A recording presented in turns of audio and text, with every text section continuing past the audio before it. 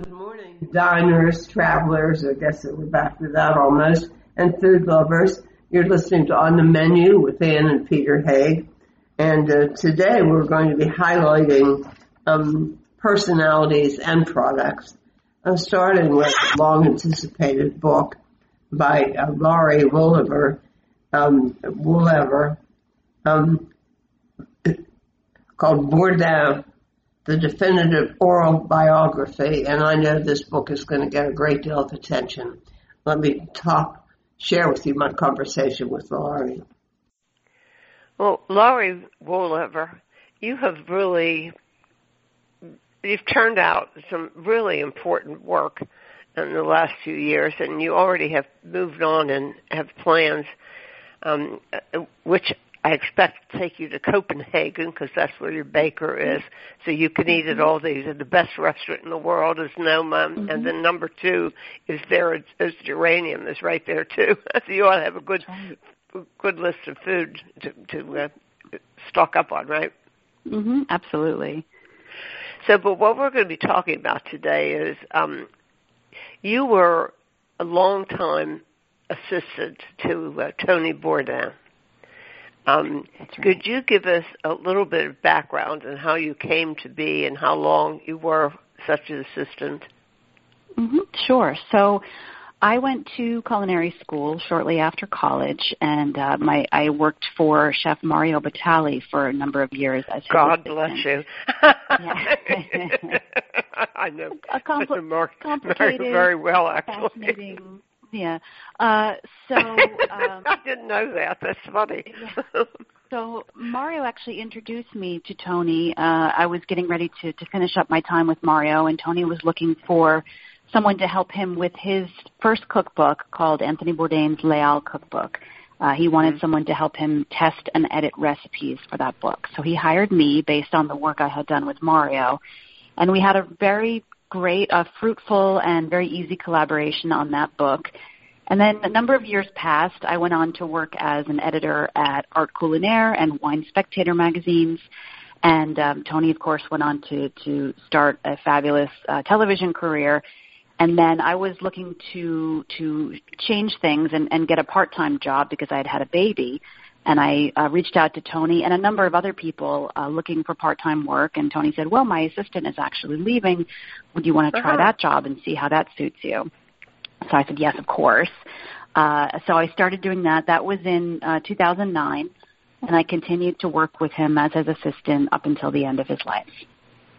Well, that's a remarkable backstory to the books that you've done. You finished one of his books, which is a travel book, and world travel, and then you set out on your own to do this. It's Bourdain is the title, and you subtitle it the Definitive Oral Biography.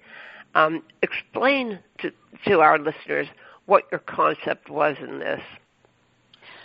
Sure. So the oral biography format is different, of course, from a straight biography in that all of the interviews that I did for the book, and I did close to 100, with people from every part of his life, really from the beginning to the end. I conducted those interviews and then sort of cut them together and put them back together in a sort of a quilt to make a narrative structure that tells the story of his life. So each chapter has anywhere from 2 to 10 voices from different people who knew him, including his now late mother, Gladys Bourdain, his brother, Christopher Bourdain, his first wife, Nancy, his second wife, Ottavia, his daughter, who's now 14 years old, plenty of colleagues from his kitchen days in the 1980s and 90s in New York, his publishing colleagues, his television colleagues, and then plenty of friends and interesting people that he met along the way. Well, how did he become so well known with his television work? I mean, there are lots and lots of TV chefs from Martha Stewart on down or up, I guess, as the case may be. But Tony was really special. I mean, yeah. You know, I think he had a charisma that combined with an intelligence and a sort of lack of pretense That combination of factors, I think, was very unusual, especially for the time when he broke into television. Of course, he already created a platform for himself by writing the book Kitchen Confidential. That was the first time I ever heard of him. And I read that. And when it was initiated in the New Yorker, I mean, it was a friend of mine said, "You got to read this." And that was a great book, as opposed to Gordon Ramsay's life story, which was 100% dreadful. Right.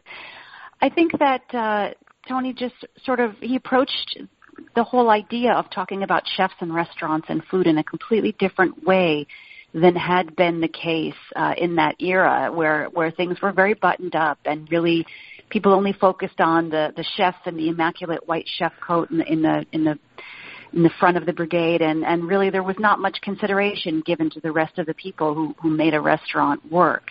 And he really sort of shone a light on the entire industry in a way that made some people very uncomfortable because it was the underbelly, as they called it, right? Yeah. So I think creating that platform for himself and then using that to get a television platform, I think people were really interested in what he had to say because he was such a good writer, because he was so honest and unfair. You point out that in the book, a lot of times, a lot of the people commented on the fact that he was such a natural writer to start with. And that's kind of where he wanted to go, not so much the chefing, but the actual writing, right? Yeah, absolutely. I think he was very happy being a chef for some time, but I think as we all know, it's a very difficult industry, especially once you're a little bit older, and I'm not talking actually elderly, but even, once you're into your late 30s, it's taken, if you've been working at it, it's very physically demanding on your body. It really takes a toll on your relationships. I mean, it just is a complete commitment to a lifestyle that I think is very exciting and glamorous when you're young and then becomes a little bit more punishing and difficult as you get older. So I think, like so many of his colleagues, Tony was trying to figure out, well, what do I do? I'm 44. My knees are starting to go. I'm tired. I'm burnt out. I need to figure out an exit strategy here. And, I think a lot of his colleagues go to country clubs, or they go to teaching, or they get out of the business altogether, or maybe they go into sales or into the wine part of things. And he decided, to make a go of being a writer, and something that he had been working at for a long time, really developing his craft sort of quietly. And he, it was a combination of a great talent and a fresh voice, and also a lot of good luck and timing and being in the right place at the right time. Yeah, his mother. Well, yes and no. He wrote 2 crime novels that were published. That's what I was referring to. Yeah, so they were set in written in 95 and 97. But the protagonist of the first one, Bone in the Throat, actually was a chef. And so most of the action took place in and out of a restaurant kitchen. So it really did draw on his deep knowledge of food and the restaurant business. Now, he has an interesting background anyhow. His father was French, right? That's right, yes. And his parents took him around to eat well. I guess his brother too, right? That's right. Yeah, the family went to France when Tony was about 11 years old, and his brother was a few years younger than him. They had one of Pierre's relatives had died, and so they went to go pay their respects and to deal with the estate in France. And so the entire family went for about a month. Tony and his brother Christopher and their mother Gladys sailed over on I believe it was the Queen Mary, and then met Pierre in France and spent some time in the country, and then also spent some time in Paris. And it was really an eye-opening experience. At first, Tony talks about this extensively in Kitchen Confidential. At first, he was bored, he was restless, he really didn't want anything to do with it. He and his brother just read comic books and ate French fries and sweets. And then at some point, they realized if they would behave well and if they could sit at the table, then they would actually be learning a lot more, and the world would kind of open up to them. So he had his first taste of vichyssoise. I believe that was on the crossing on the boat. And then a neighbor took them out in an oyster boat, and he had his first raw oyster. And he said that was really an epiphany of, what the food could be interesting. Food could be a gateway to new experiences, and it was sort of a life-changing moment for the young man. Now, the first time I read your book was in pre-publication, and so it was eye-opening to get the finished copy with the photographs. Some of these photographs are just absolutely amazing. I like this one where his high school graduation day with the hair. I mean, it was with amazing. The long hair. Yeah, he was very much a product of his era, which was the late 60s and early 70s when he was a teenager, and he definitely dressed the part, looked the part. He was rebellious. Christopher Bourdain, again, his brother, was extraordinarily generous and helpful with lending us so many great photographs to use for the book. So there are definitely iconic photographs of Tony in his later years that many people have seen on the internet or in magazines, but this book has a treasure trove of photographs that I'm sure that no one has ever seen before. So it's really special to see that. Now, you knew Tony so well from working with him for so many years.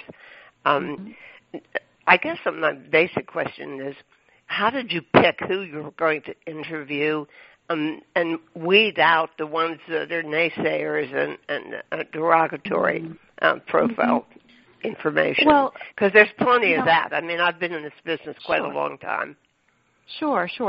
So, I do want to say that this book is not a hagiography. I mean, it really does try and give a 360 view of the man. So it's not all, there's plenty of people who really loved and admired and respected him and had wonderful things to say about him. But there are also people who tell stories of being disappointed by Tony or, being made angry by him or tortured in the workplace. And so I want to be clear that it's not simply just an homage to the man, although in some ways it is.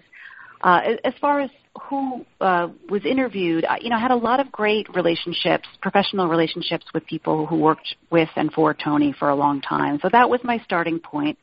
And I knew his wife, Ottavia, and I just started reaching out to other people. It was like I would talk to one person, and they would say, oh, you have to talk to this guy, and then that person would say, you have to talk to this guy. And so his first wife, Nancy, who's very, very private, that was extraordinarily interesting. Yeah, what she was saying. She was very generous, for somebody who really shunned the spotlight. She really was quite generous with her time and her recollections, and she connected me to a number of the guys that he worked with in kitchens in the 80s and 90s. And so it really was just a process of one person leads to the next.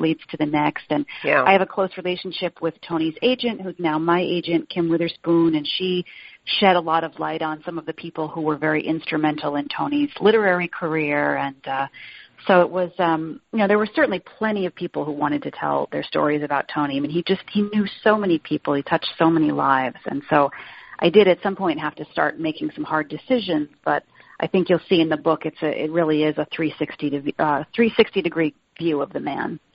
You don't go easy on him for his foibles, such as the drug use, for example. Mm-hmm. Mm-hmm. Yeah, I mean, he was himself. But the way you phrased honest. it, I didn't realize how influential the past history of drug use contributed to his temperament, even though he was clean for so long. I mean, that's something that was kind of surprised me in the book. Mm-hmm. Yeah, there's definitely some speculation about that. And, I think that, if a person has addictive tendencies, even if they've been able to leave behind, a particularly destructive drug of choice like heroin, if you're not necessarily trying to examine the root causes of one's addictive pursuit of things, that it can continue to manifest in different ways, and I think it's fair to say that Tony, chose all kinds of things to interact addictively with, both good and bad. He was an incredible romantic, and in some ways he treated romantic love like an addictive drug. He was very active in the martial art of jiu-jitsu, and there was a period where he was treating that as an addictive substance. So it really, I think addiction goes beyond the individual substances and sometimes goes to just deeper questions of what motivates a person and how they live their lives. Well, I think you point that out very clearly in this book. That's one of the things that impressed me about it. Thank you. I want to turn it around and ask you, after you knew him so well, was there anybody or anything somebody said that you interviewed that brought up a new thing about him that you didn't know, you weren't aware of? Mm-hmm. Absolutely. I felt that I knew him so well, having worked with him for so long and having been in touch with him every day. And I felt that every single interview that I had, there was some revelation, big or small, something new that I didn't know about him. And in some cases, they were very small things, but in some cases, they were larger themes that I hadn't considered. Or, for instance, his production partners, Lydia Tenelia and Chris Collins, talked a lot about how deeply ambivalent Tony was about starting to make television, and how that ambivalence really stayed with him through the course of his extraordinary television career. And that was just not something I had ever discussed with him, and not something I had ever considered. Knowing it now in retrospect, it makes a lot of sense, and I think that tension between wanting to be on camera and feeling a little bit self-conscious or a little bit conflicted about being on camera, I think that actually made for much better and more compelling television than might have been the case otherwise. But it wasn't something that I realized, that especially in the beginning, he really, really struggled with making the transition from being a writer and a chef and a private person to being an extremely public figure who had to perform on camera in a way that felt very unnatural for him at first, and he never really relaxed into the persona of a performer. He could do it, he could perform, but it was always a little bit at odds with that authenticity that he lived by. And this is something that I can understand, because I have a similar reaction. I did a lot of television, and I really was emotionally uncomfortable about the whole thing. Even though I did fine, but not on Tony's level. But talking to all these people, like Eric Ripert. It seems like this tore a really big hole in his life. Oh, absolutely, yeah. Eric has been very, very private in his reactions to the situation. It's something that he really keeps close to the vest. But of course, they were very close friends and traveled quite a bit together for television and just for pleasure, and spent time together. And Eric was there in France with him when he died, and exactly. I can only sort of speculate how difficult that is for a friend to know that you were so close, and yet it didn't. In the end, this was a decision that Tony made on his own. He didn't reach out to anyone for help, and this was, sort of the tragic consequence. So, Eric is a very strong person. He has a very strong spiritual practice and a wonderful family. But certainly, it's a devastating loss for anyone to suffer, especially someone who was so close. Yes. Well, it's a loss for TV viewers too. He certainly had an audience. Yeah, he was so deeply beloved in a way that I don't think I truly understood. I think I sort of lost perspective working for him, because he was just a daily reality. And then to see the kind of outpouring that happened after he died was really extraordinary and painful. To know that so many people were interested in what he had to say. People were inspired to travel. They were inspired to maybe give their neighbors a second consideration, have a conversation, share a meal, all these things that Tony really espoused through television of just giving each other a chance and listening and coming to the table together. And it was just an extraordinary loss for the world. Right. So what's next? Well, I mean, in terms of he is. I mean, I think actually that overall, the comments about him really, I think that it really. You know what I'm trying to say. I basically think that he's become a bigger figure and a more benevolent figure than he really was in real life. Yeah. I think, I mean, just knowing him, I think he probably would be somewhat embarrassed by becoming this sort of martyr figure or this icon. You know, I think he was a very a real human being who never shied away from talking about his own flaws and his own weaknesses and humanity. But you know, the truth is he is gone now, and people you know, interact with his memory and his legacy in the way that brings them comfort. So yeah, it's been incredible to me to see again that, you know, the continued interest in him. It's now been about 3.5 years since his death. There was, of course, a beautiful documentary film. Yeah, it was June of 2018. So I do think that it's possible that he will sort of transcend to the level of someone like a David Bowie or an Andy Warhol or Jimi Hendrix, somebody whose humanity you know, has come to an end, but the impact that they've had on the culture is so pervasive that people will continue to talk about them, reference them, perhaps, you know, make work about and in reaction to what they've done. And so I think that's a pretty amazing legacy, you know, for someone who could be quite self-effacing and quite humble about his gifts. Right. So you were very satisfied when you finished this book, I'm sure. Yeah, absolutely. I'm very proud of it. I think it tells, you know, much more of the story than one might have learned just by watching him or watching, you know, reading his books or watching him on television. I think there's always more to know. I mean, there are, you know, little anecdotes and funny stories that I've heard since the book was published that I thought, really? I wish I'd known that. I would have included that. But, you know, I think the book gives a very good and round portrait of a man and also shows sort of, you know, what and whom he left behind. You know, again, the photographs are so compelling and fresh. And, yeah, I feel really proud of it. And I hope that people, even if someone feels that they knew Tony very, very well, like I did, I think they'll stand to learn something new. And if someone is new to Tony and doesn't know much about him, there's certainly a lot to learn about him from this book. It certainly is. Very complicated guy. So his mother has since died, didn't she? Yes, Gladys died in January of 2020. So I was very lucky to speak with her in fall of 2018.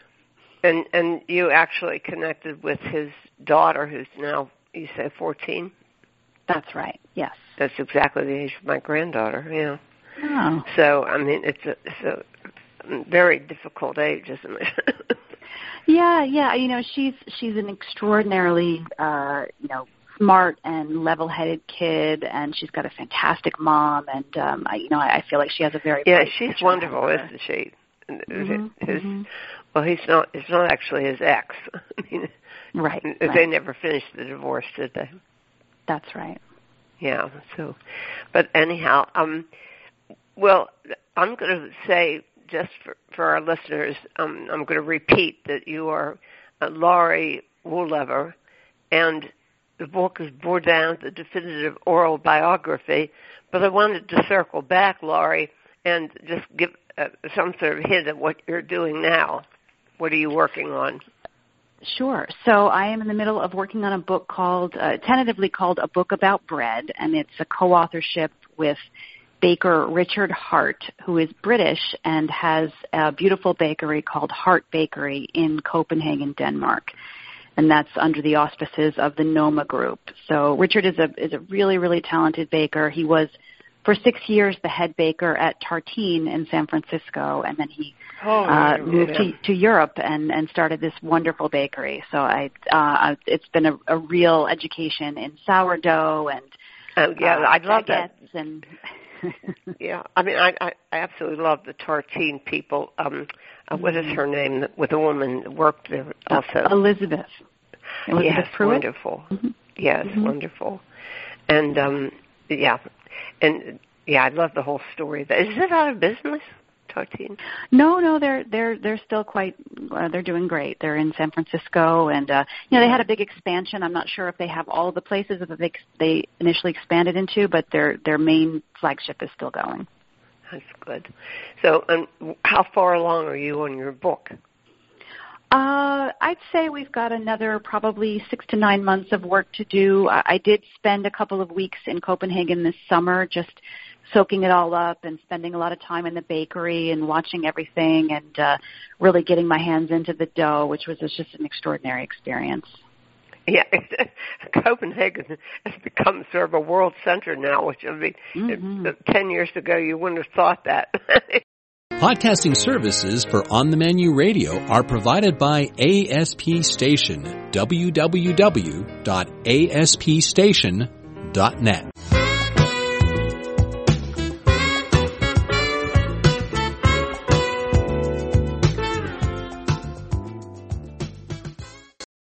Welcome back. Next up, we've got Scott Brady, who actually has done just about everything imaginable in the culinary field, including creating this wonderful company called Brooklyn Cured, which produces the most amazing charcuterie products. And we are pigging out. Oh, yes. As we might say. Peter in particular. Yes. He's really enjoying the different flavors and the different concepts. I mean, the most amazing concept, just to give you something to look forward to as we get into the interview. He created not just one kind of charcuterie, but several different kinds, including a fascinating one, which is charcuterie designed particularly to be matched up with New York's favorite cocktails. And they'll be your favorite cocktails too. We're going to be talking to Scott Brady, who is the founder and owner of Brooklyn Cured. I have to say, Scott, just about everything happens in either Brooklyn or Vermont, also in the specialty food market. Tell us about Brooklyn Cured. We've had a number of companies that the first word was Brooklyn, and then it was something else. What was it? Brooklyn Brine was there, right. One of those. And I mean a whole bunch of them. So, but you're Cured, so that tells us a little bit about what you do. Right. Explain to us a little bit the backstory of this company. Absolutely. Well, thank you guys for having me. It's a real pleasure to be with you. And yeah, in terms of Brooklyn itself, I am a lifelong Brooklynite who grew up in an Italian-American family in Bensonhurst. Then I became a professional chef and whole animal butcher. So my roots run really deep in Brooklyn culture. My family was really big on not obviously, but having big family dinners for holidays and every Sunday. And going to the local pork store, Salu Maria, was a big part of our dinner table. And I think just from a very young age, I was always exposed to cured meats, sausages, and having those items be associated with really positive memories. And my Italian-American family and culture, which is a pretty large extended family, as some are. So I have those deep roots, but as you mentioned, there was this. I went from being a professional chef to a whole animal butcher specializing in charcuterie because it was a category of products that really spoke to me because of my upbringing and because it was also something that not a lot of people were doing in the U.S. Maybe 12 years ago. You've done this for 15 years, right? I started Brooklyn Cured in 2010, and at that point in time, there was this upswell and proliferation of artisanal businesses that sprung out of Brooklyn. And I feel like a lot of our friends in the industry still have successful businesses today. So there was like the Brooklyn Flea and New Amsterdam market, which was a market on Pier 17 in South Street Seaport, brought to light local businesses that worked with that sourced raw materials from local farms, and that just gave us all an opportunity to show our wares and go to market at a very low overhead. So that was the breeding ground for, like, I think a lot of really phenomenal businesses that still exist today and have grown over the years in to be like national sort of to have national distribution, and it's just pretty cool to be a part of it. Sometimes I don't think about that because all I do is like right. So before I forget, I wanted to ask you what this other brand is that you handle. What's it called? Oh, Gilbert and Bernard? Yes, what is that? Yeah, Gilbert and Bernard is a new brand that my wife, Hannah, and I launched this year. So it's so new and exciting. And Gilbert and Bernard are essentially, this brand brings to light I'm sorry. Gilbert and Bernard is a brand that my wife, Hannah, and I started this year to almost introduce another category of charcuterie and to capture and delight folks that might enjoy pâté, but almost like give it like a modern, updated look and feel and set of flavor profiles. My wife Hannah has an ice cream business called Nuna's Ice Cream, which is a business that's that focuses on Asian-inspired ice cream flavors. She's Korean American and from Queens, also a New York girl. So there's that New York vibe in our house. So she and I have been working in a parallel universe over the years since we've been together for 7 years, and we wanted to do something together. Gilbert and Bernard are the manifestation of our togetherness and basically our love of pâté. So we enjoyed pâté in Montreal on our first anniversary.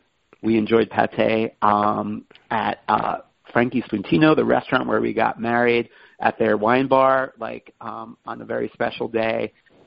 So we just thought pâté was very meaningful to both of us.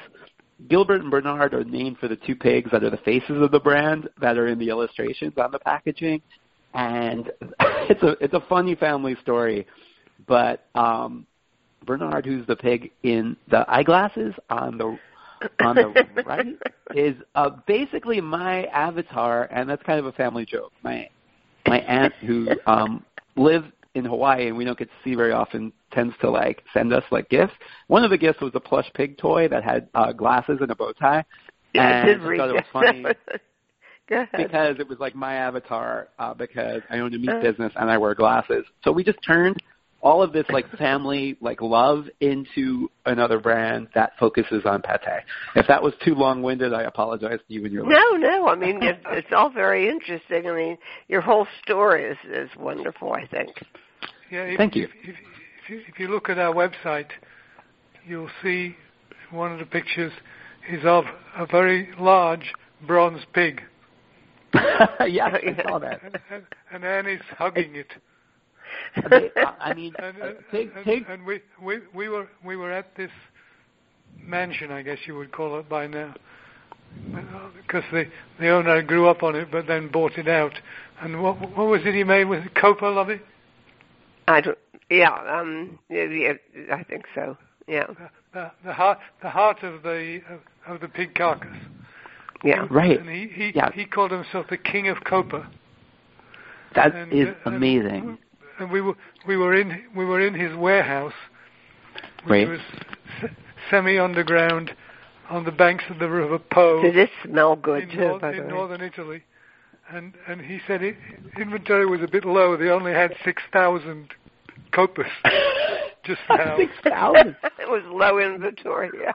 That is low inventory. Wow, those guys must move through. The smell! All the windows were open to the sea and everything. The smell was just beyond belief. They were open to the river. To the river. Yeah. So the foggy River Po. That's it. Sent its foggy into the curing room, I guess you would call it. Whatever you call something that has 6,000 copas in it. It's like a large chamber. It's like Guess what the dinner menu was mainly made of?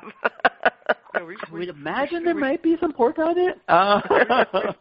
We stayed there overnight, so we had copa for lunch. Dinner and breakfast. We had copa. We had copa for dinner before we went to bed, and we had copa for breakfast the next morning. That's not a bad life. Not a bad life. Excess is like everything in moderation sometimes, but sometimes we also have to put that aside and just enjoy and indulge for sure. No, copa to me is one of the first items that made me fall in love with making charcuterie because of how beautiful and well marbled the muscle is. It's almost this mosaic of like meat and fat and color and patterns that are just born into nature that you can't really mimic. Like you can mimic them with like plating food, but what attracted me to charcuterie was the copa muscle that had all this marbling and these patterns that was just DNA. It was like nature. It was just like I wanted to make this stuff, like because that muscle specifically was just like this beautiful mosaic found in nature. So it's cool that there was 6,000 pounds of it hanging on the River Po. That sounds like so idyllic to me. Now you have a Gilbert meat that's sort of similar like that. What is called it's kind of in the bottom right hand corner of your flyer. Right, Gilbert. It was a name I didn't recognize. On the flyer, is that the Gilbert and Bernard brand? I think so. That's what he's talking about, Rabbit. It's one of the Gilbert. The Gilbert and Bernard brand is a sweetheart. Yes. Can you if you bring over the paper, I'll identify it. I guess I don't have it in front of me, so I just want to be sure we're all on the same page here. Here. Yeah, I'm trying to be on the same page with you, and I'm having trouble explaining it. No, it's okay. Here we go. Bresaola with porcini and black pepper. Yes. And then you have smoked copa. Right. Correct. Yes. With tasso spice. Right. You have lamb prosciutto. And that looks good. The lamb prosciutto. The thing I remember most about lamb prosciutto is that Mario's father used to make it for him. Oh, right. Yeah, Mario absolutely. Absolutely. And the lamb prosciutto is not something that we see much in the U.S. And I think I just love lamb so much. Yeah. We have a lamb salami with za'atar. We have the lamb prosciutto. We make a lamb merguez. I love lamb too, and we're blessed, but Pittsburgh was having really good organic lamb producers around, but one of them just stopped doing the restaurant stuff. Jameson's Lamb, yeah. So they supplied a lot of New York restaurants, and then we have Elysian Fields, which is Thomas Keller's. I forget what they changed the name to now. But anyhow, they're good quality products. Purebred. Purebred. Yeah, I used to work with that lamb at Gramercy Tavern, and when I was a chef at a neighborhood restaurant, it was definitely the best lamb that we have ever used. I actually made a lamb copa with the Elysian Fields lamb back. This was like 10 years ago for a restaurant that I was the chef at, and we haven't made a lamb copa for Brooklyn Cured because the scalability of that muscle from the lamb is a little bit challenging. But, that lamb is fantastic. And, the only barriers for some people are that it's not as sort of popular as pork or beef because I think the American palate's a little bit different, but that's okay. Like we do pork and beef items. I just like to make a wide variety of items, which is what differentiates us from a lot of items? You have an enormous product list. Tell us about that. Oh, wow. Thank you. I don't know. It's about 40 items at this point in time.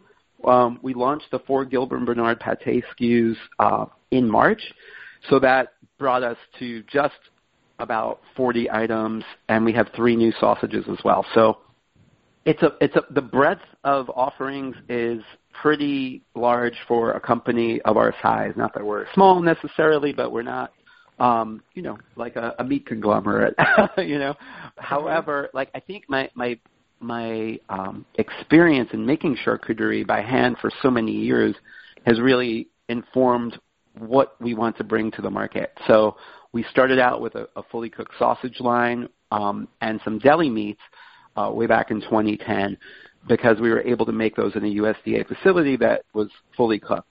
Over the years, I wanted to add more cured meats to the mix because I had a lot of experience making cured meats. It was just more challenging to get the certifications and find the right partners to make cured meats, such as Sopressata, Finocchione, which is what I grew up with in Benton. So you're from the south of Italy. I'm from Brooklyn, and my parents are also from Brooklyn. Our ancestry. My mother's side of the family is from Sicily, and my dad's side of the family is from northern Italy, which is so it's this blend of Italian culture in our family, which is kind of well, mine is Sicily, 100%. Nice. So that's the food I grew up with. That was a huge influence on us and how my mom cooked for sure. I'm drooling here. I'm looking at lamb and pork salami with za'atar. Za'atar is one of my favorite spices. Did we send you some lamb and pork salami? Guys, I don't recall what was in the box. No, I don't think so. I'm just looking at the flyer with the picture on it. Okay. We can send you guys. We've been enjoying your product enormously, and I like the packaging of it as well. I mean, it's sometimes the charcuterie is not very. I mean, the packaging of the charcuterie is not contemporary. It's not. It seems a bit outdated, but yours seems really sharp and up to date and easy to use. Thank you, and I appreciate that. That's something we work very hard on for sure. You have another novel approach to making salami, which is to mix it with things that go in cocktails. Oh, you talked to us about that. Sure. Why do you call this the Manhattan and all that stuff? Well, it's just fun. We launched those cocktail-inspired salami in 2019, and we won a Good Food Award for the Mezcal Lime Salami this year in 2021, which is very exciting. So that's great. The inspiration is basically I wanted to create some salami items that were truly unique and truly American. And what's more American than cocktails, right? Like the cocktail culture in the U.S. is really, really strong and has influenced the rest of the world, I think, in a lot of ways. But not only did I want to create something unique, but we also wanted to create flavors that made sense with pork and salami. So like the bourbon and sour cherry, which is inspired by a Manhattan cocktail. Yes. Bourbon and sour cherries are flavors that I like to pair with pork because of the smokiness, the sweetness, the red fruits pair very well with pork. And many pork dishes, whether it's pork chops with like sour cherries and arugula, or just that whole, like we have a ham that's smoked with bourbon and maple syrup, and those flavors just work really well with pork. And in my mind, a classic Manhattan cocktail is a great bourbon, a little bit of nice herbaceous vermouth, and a Luxardo cherry garnish. So I just saw this as like, I don't know, just a way to make something that was fun and delicious and unique. And then the other 4 items in the cocktail inspired set are a Belgian ale and lemon zest, which is more inspired by German beer gardens than necessarily cocktails, but it's the same vibe. And a rye whiskey and orange, which is inspired by an old-fashioned cocktail. And the mezcal and lime, which has a deep smokiness and like this a little bit of coriander and garlic and citrus that really reminds us of like I don't know, like pork in tacos or like a Cuban-style mojo. The flavors make sense together. Even though it sounds this a is little your out chefy there. background. Your chefy background elevates this product. I don't think anybody could do this who does not have that exposure and that bent to chef work. I mean, you have a chef's palate. Sweetheart, Thank you. That's very kind of you to say. What's my favorite cocktail? Always have it in New Orleans. A Vieux Carré? It has rye in it. Is it a Vieux Carré? No. No. I can't remember what it is now. Boulevardier? You always order now I'm just guessing. It's a typical New Orleans. Name some classic New Orleans cocktails. The Vieux Carré, the Boulevardier.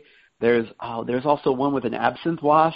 I'm just trying to remember what it. Sazerac, maybe? Yeah, that's it. Sazerac. Sazerac. This is a good one. It does have that's the one. Yeah, with rye and absinthe and cognac. A Sazerac is a lot of fun. I guess that absinthe flavor is really like the anise. Wow, I haven't been to New Orleans in a few years. I'd like to go back.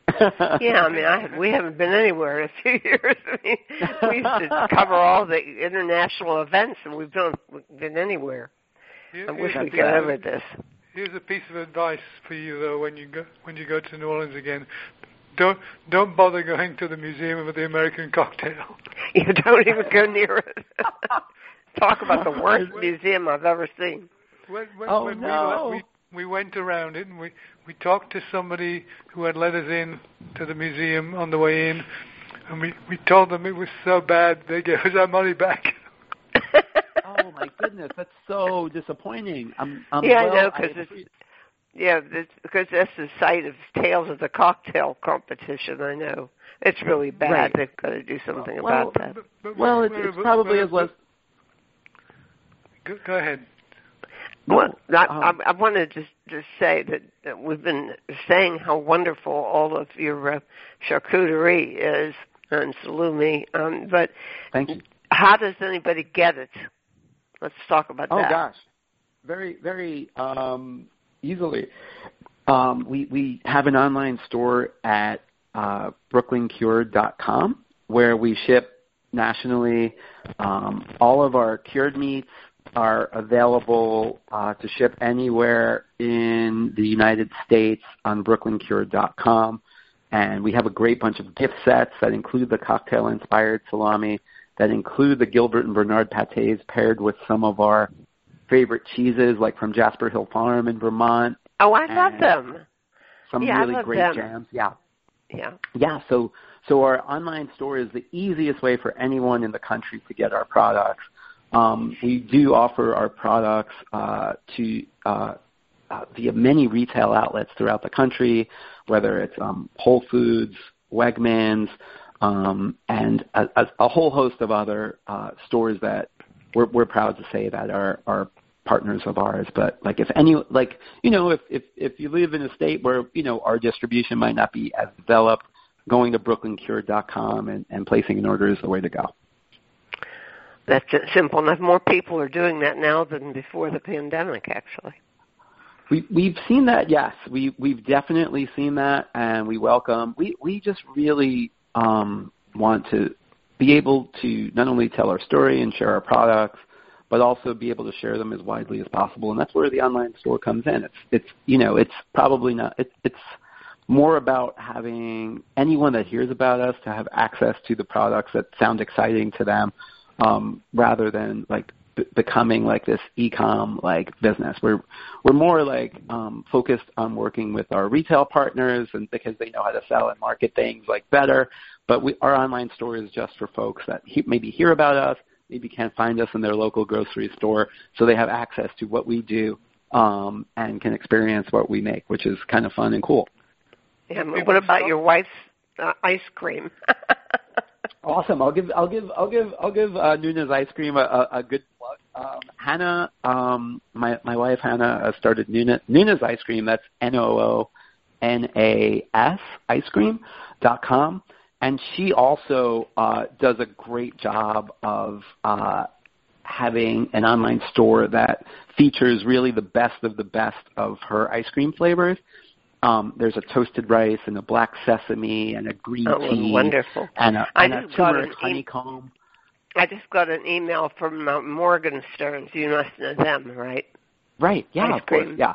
Yeah. Anyhow, they absolutely. just came out with a line of Singapore-flavored ice creams.